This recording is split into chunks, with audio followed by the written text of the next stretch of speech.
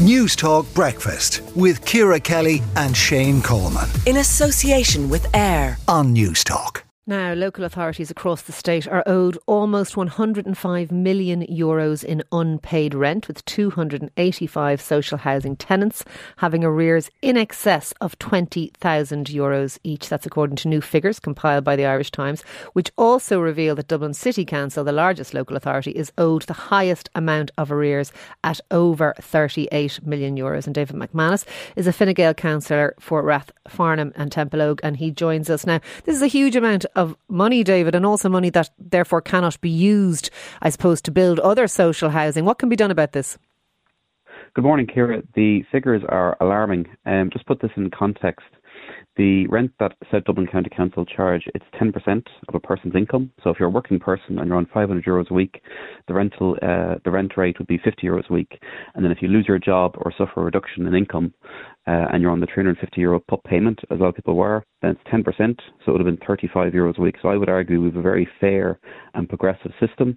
For people who do get into difficulty, we do offer understanding and compassion. But the figures released in the Irish Times this morning are extraordinary. And the rental income that we take in, we're the landlord for 10,000 council properties in South Dublin County Council. The rent that we take in, we use it for new doors, new windows, boiler maintenance, all the things that come with being a good landlord. So this does have a knock-on impact. And I'd be No, I know, and absolutely, and I'm sure that money would be vital to the running of the council's social housing, I suppose, projects. And to be honest, I presume private homeowners and private renters could only dream of only spending 10% of their income on accommodation, because I suspect mortgages and private rent are multiples of that. But what can you actually do? Because I'm looking at what it says today in the papers. It says Fine Gael has 3 open cases, for example, with the courts for repossession, and there's 116 tenancies under warning. But even if you do repossess it, the person who leaves that home just goes on the homeless list and still remains the responsibility of the council. So what can you, in effect, actually do? The questions I put forward to our council management, it does seem as if we do have some tenants still paying through more traditional methods, through paying rent in cash and other various means. From some engagement I've had with the approved housing bodies, this is your Respond housing, your Fluid housing, their rent arrears are only a fraction of our worst performing local authorities. And it's my understanding that they actually charge via direct debit. Okay. There are methods that can be put in place without too much difficulty to try and get a better system in place. We don't want to have people ending up on the street. That needs to be avoided. But people do need to engage, and we will send out a letter. We'll send out somebody to the house. We'll try and engage with people. People do get into difficulty, and that's understandable. We are the landlord for 10,000 council tenancies. But people do need to engage, and unfortunately we are at this point now where we're having to take some people to court due to a lack of engagement, and our council management have told us we have a very fair, progressive system in terms of how we engage, you said that, and 10% doesn't seem outrageous. Yeah, but why? Well, why hasn't this been done? And we're 105 million in the hole, and that's not. I don't say that as somebody can go, oh, that's money for the state or for the Exchequer's coffers. That's money that could be used on social housing for other people who are crying out for a home. So it is very important. Why hasn't it been done already? That this direct debit system or some other system of recouping rent more easily hasn't been brought in. I can't account for how council management have managed this for the last 10 or 15 years.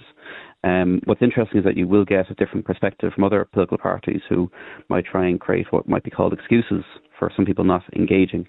And I think that's the focus that needs to be on. Are you suggesting that there are some councillors who are in Dublin City Council that don't mind whether people pay their rent or not?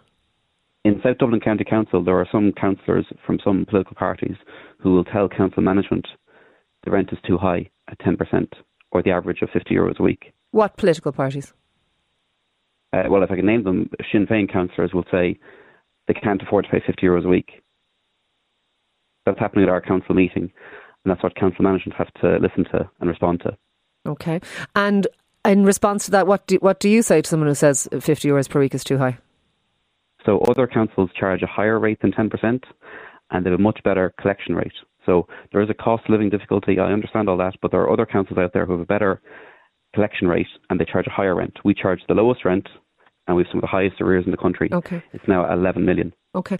It's very serious. Lastly, and I know you highlighted the fact that you accept that some people do get into difficulties and have fallen on hard times, and that engagement is the most important thing. Are there some people who just don't bother to pay their rent at all?